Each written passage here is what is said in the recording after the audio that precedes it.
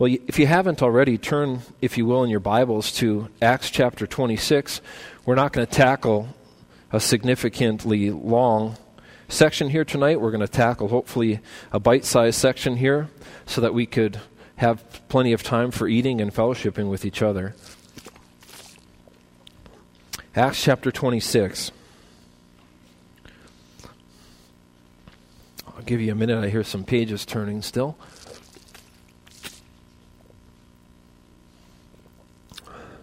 All right, well, the title of tonight's devotion is going to be For This Hope's Sake. For This Hope's Sake. And it's an interesting title, but you're going to see it's going to come from our text here in these first 8 verses of Acts. When you think about the word hope, as it's used in the Bible, it always refers to a confident expectation. A confident expectation. Now, in our language and in our day, the word has taken on more of a sense of I am optimistic. I have an optimistic feeling that perhaps maybe this would happen, though I know there's a good chance it may or may not happen. But I still wish for that to be the outcome.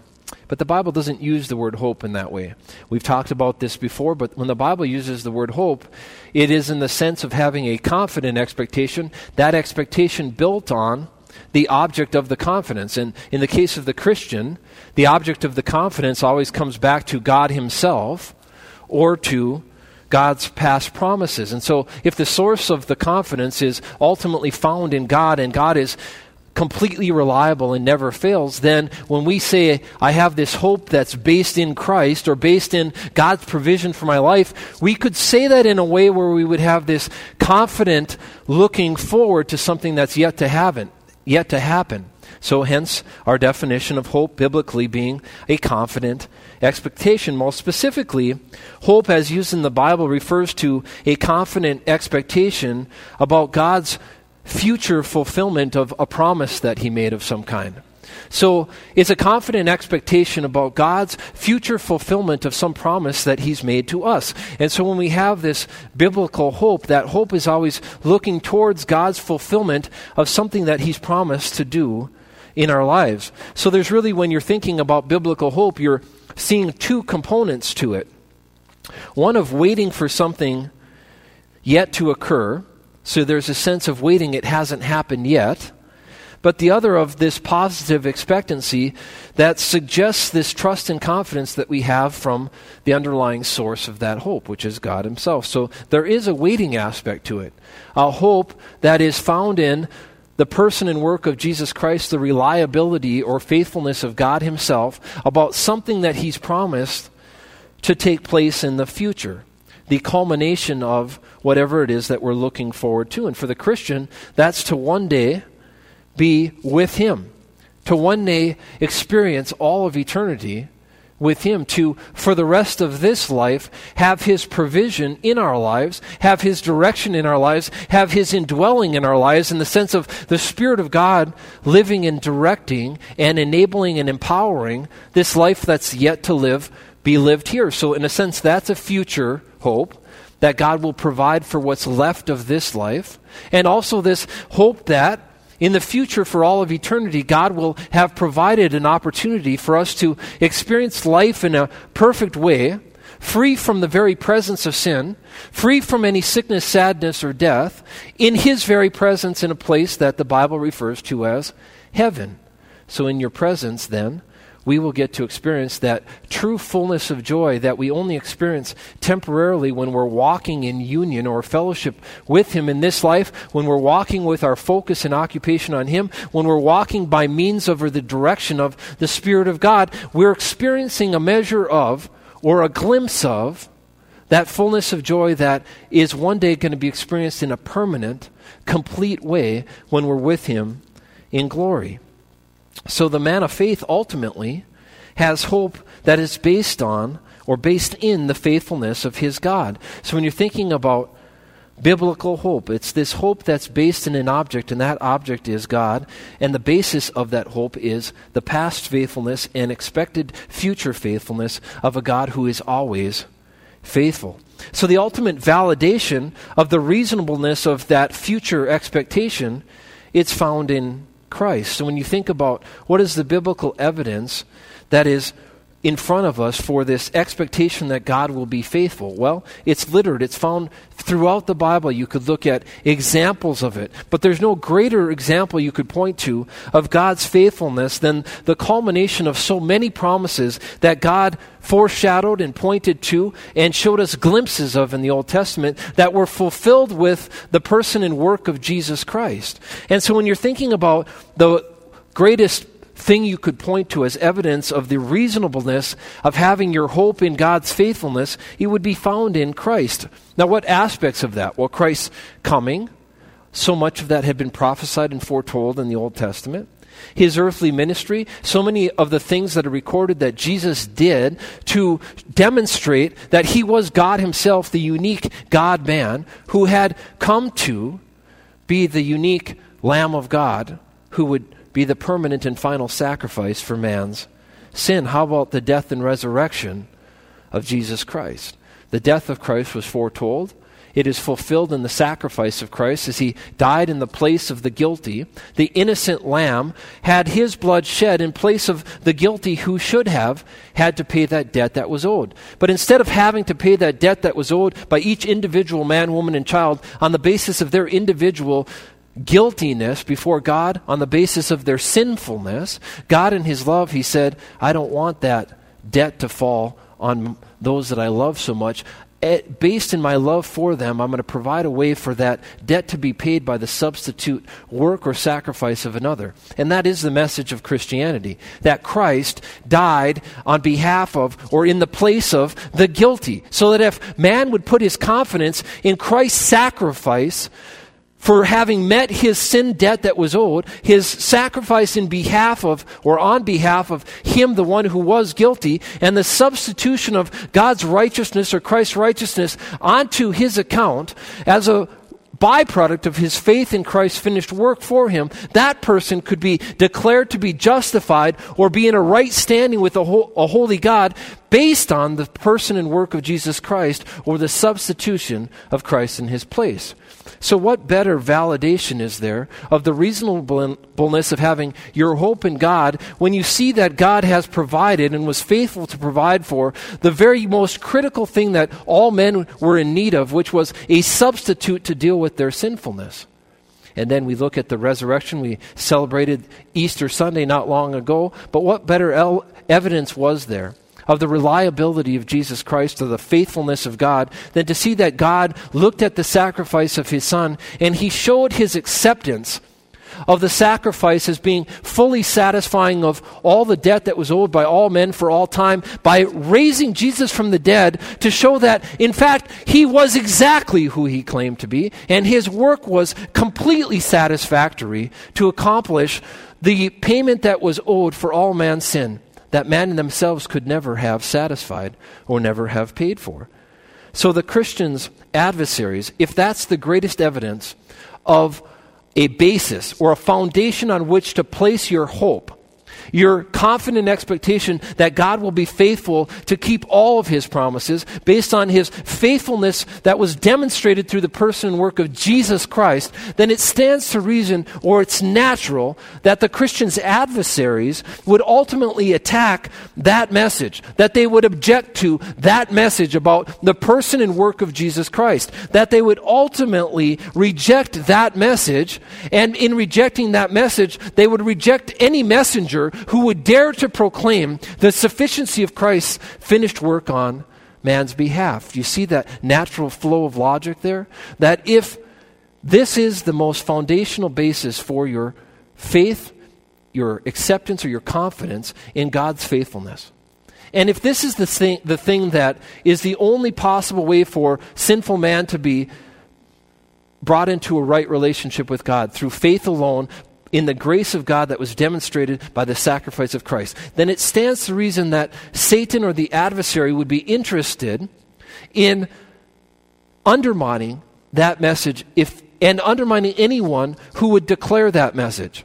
And so that's what Paul's going to get at. He's going to say, this attack that I'm facing personally as a messenger of God's message of hope, God's message of good news, this attack that I'm facing, this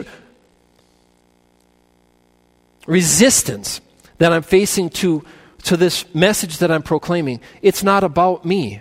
It's about them rejecting the ultimate message that I'm proclaiming about God and His provision, God and His goodness, God and His love, God and the way that He made possible through the person and work of Jesus Christ. So what they're really attacking is the hope that I have in the object behind that hope, which is the faithfulness of God. But what they're really going after is my message that I'm proclaiming, not my message, but the message God entrusted to me of the person and work of His Son, and how that is the only solution to man's sinfulness. So that's a little bit of a long-winded introduction. I'm sorry for that. But the death and resurrection of Christ is foundational to the message of the Christian. So as Paul preached that message, he said, this is the reason I have hope. And when they attacked his message of hope, they weren't really attacking him. They were attacking that message, and that's what we talked about in chapter 25, the last time we met for one of these devotionals, for these church fellowship nights. Now, in these first 8 verses, this isn't going to take us too long. Paul's going to communicate that it's really the underlying hope of the Christian that they're denying and they're objecting to and they're rejecting. So when we think about the background for how did we get to chapter 26 here, I'm going to go very quickly here. But Paul, in our following of his mission journey, he ended up going to Jerusalem. And he went there knowing the danger that he faced.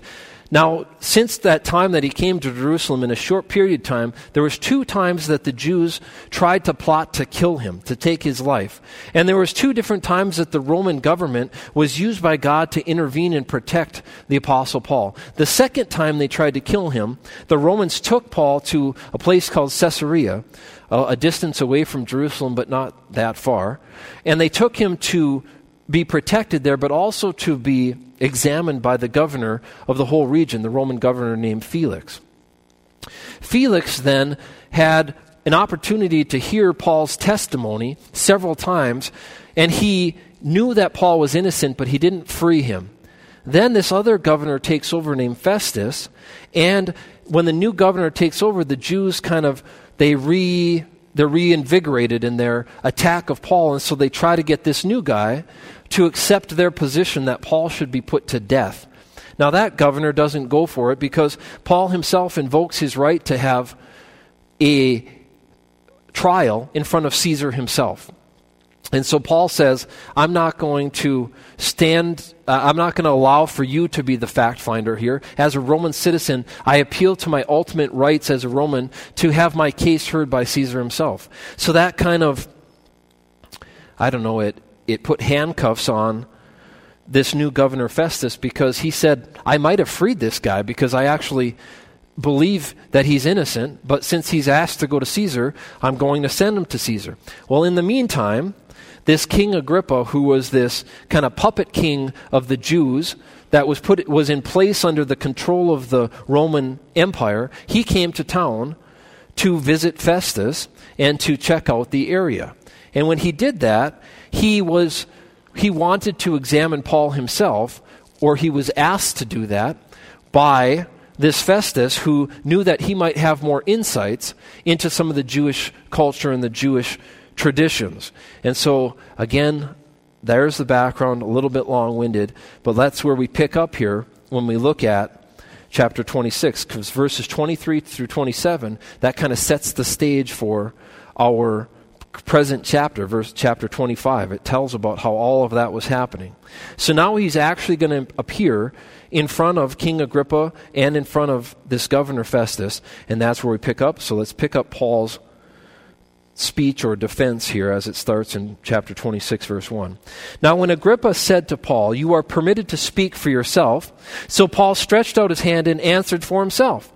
Now, verse 2, he's going to start his actual speech. "I think myself happy, King Agrippa, because today I shall answer for myself before you concerning all the things of which I am accused by the Jews, especially because you are expert in all customs and questions which have to do with the Jews. Therefore, I beg you to hear me patiently." So we have this introduction there in those first 3 verses of chapter 26, where Agrippa is laid out as this uniquely qualified judge. So King Agrippa is in a unique position to understand the controversy because he's a practicing Jew himself. So he was familiar with Jewish customs and points of dispute.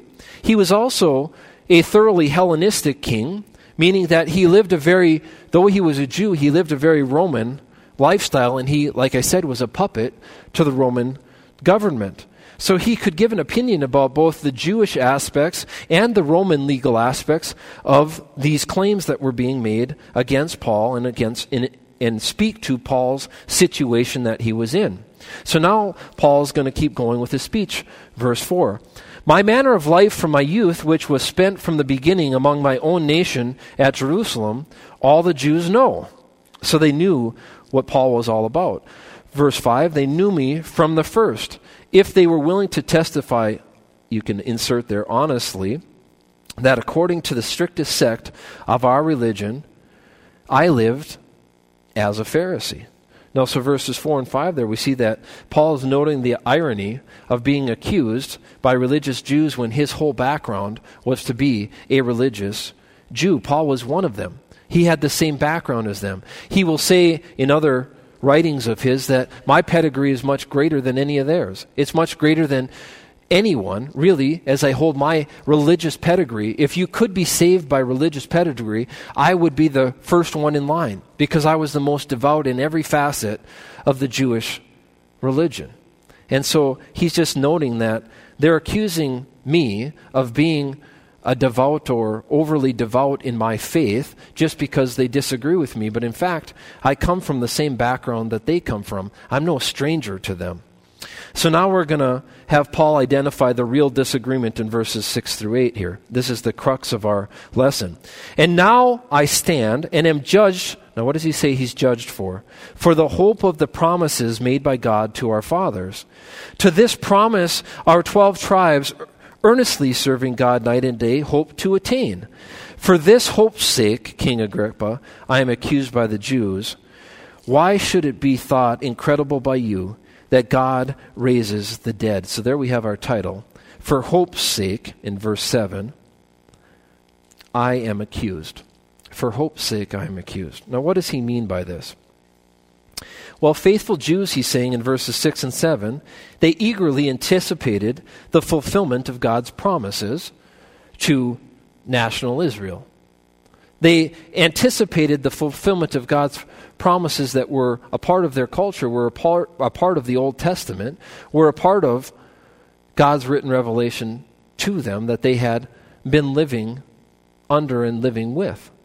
They saw that the man of faith was anticipating God's future fulfillment of promises that had yet to be fulfilled. That the man of faith was taking God at his word and trusting God to be faithful to keep all the promises that he had made to them, one of which was that there would be a Redeemer, and I would say especially the promises related to the Redeemer or the Messiah, and even their own resurrection as it related to if they had placed their faith in the coming Redeemer or the coming Messiah, or if God was going to keep his promises to all faithful Jews that they would be a part of even the millennial kingdom, the reality is there would have to be a resurrection for that to occur.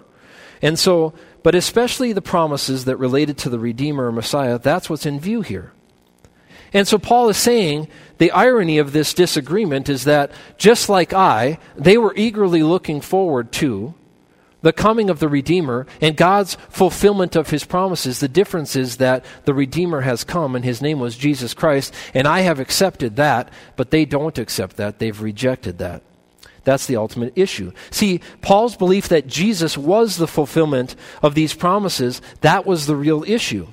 The culmination of Christ's saving work was his resurrection. And so as Paul talks about the issue, or one of the culmination of this, or a key criteria in all of this, is that Christ himself was resurrected. He was resurrected as the first fruits, or the evidence of our future resurrection. The reason that I can have this hope is because Christ himself died in our place. Christ was the fulfillment of the messianic promises of a Redeemer. Christ, as he fulfilled those promises, he died in our place. He didn't stay dead. He rose again, speaking to the eternal life that God alone can offer through the person and work of his Son, Jesus Christ, and ultimately, that's what these that are accusing me, that's what they don't agree with. You see, the hope that was the Jewish people in the Old Testament were looking forward to, that the Apostle Paul had been looking forward to but didn't understand had already come. The hope that these Jewish leaders had been looking forward to but had missed out on. That hope had already been realized through the person and work of Jesus Christ, as he had already been resurrected from the dead to establish that there had been victory over hell, death, and the grave on a final basis. So what they were really objecting to was that the resurrection of Christ and the work of Christ, that was the culmination of all of this. That the resurrection authenticated the person and work of Jesus. And see, the believer who had no issue with that, the one who trusted in God's ability to do anything, the power of God, the provision of God, trusted that Jesus was the fulfillment of those promises, that person didn't have any difficulty in accepting the resurrection. Because why wouldn't God be able to resurrect Jesus from the dead if in fact he had already promised a future bodily resurrection in the Old Testament? Why couldn't he do that? Why wouldn't he have been able to do that? And so that's what you see there, this tongue-in-cheek. Verse 8, the statement in verse 8, he's saying, why should that be thought incredible? And Paul is just, again, he's being a little bit sarcastic there. He's summarizing the Jewish objection to Christianity. The objection to Christianity, it wasn't the resurrection at all. Because with the exception of the Sadducees, the Pharisees believed in a future bodily resurrection. It's for this hope's sake I am accused by the Jews. It's because I've placed my hope, and my hope is found in the person and work of Jesus. What he's really saying is because my hope has been realized. That's what they really have an objection to. The realization of the hope that Jewish people had that was fulfilled in the person and work of Jesus Christ. So the real problem, again, it wasn't the resurrection. That's why he's ending that section by saying, why should it be thought incredible by you that God raises the dead? The sect of the Pharisees that Paul was a part of and that was condemning him and accusing him, they believed in the very same thing. So the real point at issue is the resurrection of Jesus, but more importantly, it was the fact that it proved, or it attested to, or it validated the claim that he had made consistently, which is that he was the Messiah. Jesus had very vocally said that those prophecies and the scriptures that you're referring to, those were referring to me. Those were speaking about me. I am the fulfillment of those. I am the Messiah. I am the Redeemer. He very publicly had stated that. The reason that the Jewish people picked up stones to stone him multiple different times and sought to stone anyone who would proclaim the message of Jesus is because they refused to accept Jesus as the culmination of those messianic promises regarding the Redeemer. That's why. That's why they wanted to stone him. And why would they not accept Jesus? You kids have any ideas about a couple? There's many reasons, but do you have any ideas? Why would they not accept Jesus? You want to take a stab at it, Owen?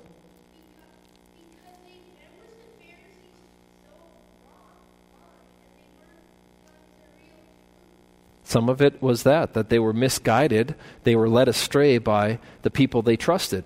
The religious leaders that they had so much confidence in, a lot of the people, they followed after the Pharisees. But why would the Pharisees not accept Jesus?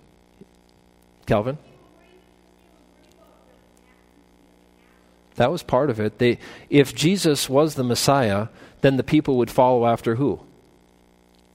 Him, right? And not them. I'm going to give you a couple of, any other ideas? Pride, that's a good one. What does John 19 say? Men love what? What, Owen? Men love what? They love darkness rather than light, because the light exposes their evil deeds. Another reason is because Jesus wasn't what they were expecting. He wasn't what they were hoping for.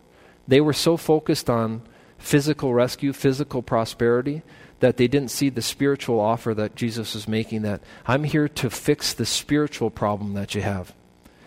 Yes, one day, yes, I will also and could also fix the circumstances that you're in, and one day he will do that. There will be a literal earthly kingdom.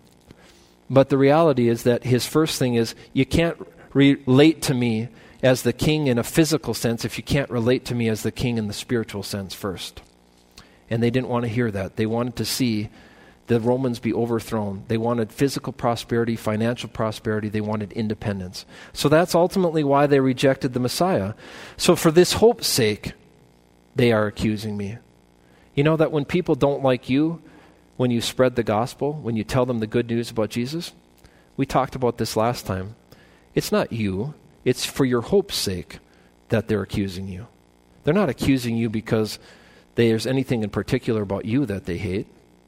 They're accusing you for the hope that you have in the person and work of Jesus Christ. That's what they don't want to hear about. And so ultimately, take pride in that, not pride in a negative sense, but be glad that the reason you're having persecution is because you're standing tall for Jesus. When you stand tall for Jesus and speak about Jesus and open your mouth about Jesus and tell about the good news of Jesus, and when people accuse you for this hope's sake that you have, be glad. That's a badge of honor to be able to say, I was willing to let the Lord use me to spread the message of his hope to a lost and dying world around me. Let's pray. Dear Heavenly Father, thank you for this time that we could get together. Thank you for this opportunity that we had to look in your word. Thank you for all the people that were able to come and be a part of it here tonight. Pray that this message would have been encouraging to them as we just think about the hope that we have in you, and that hope has been realized in the sense that you've already won the victory through the sacrifice of your Son, through his death, burial, and resurrection on our behalf. Pray that we could proudly proclaim that good news of who you are and what you've done. Thank you for, again, this food that you've provided. Pray even as we eat here that we'd be thankful for you providing it for us. Thank you for all the hands that prepared it, everyone who worked behind the scenes to get this meal ready. Pray that it'd be an encouraging time of fellowship here, and pray that you'd keep everybody safe. In Jesus' name, amen.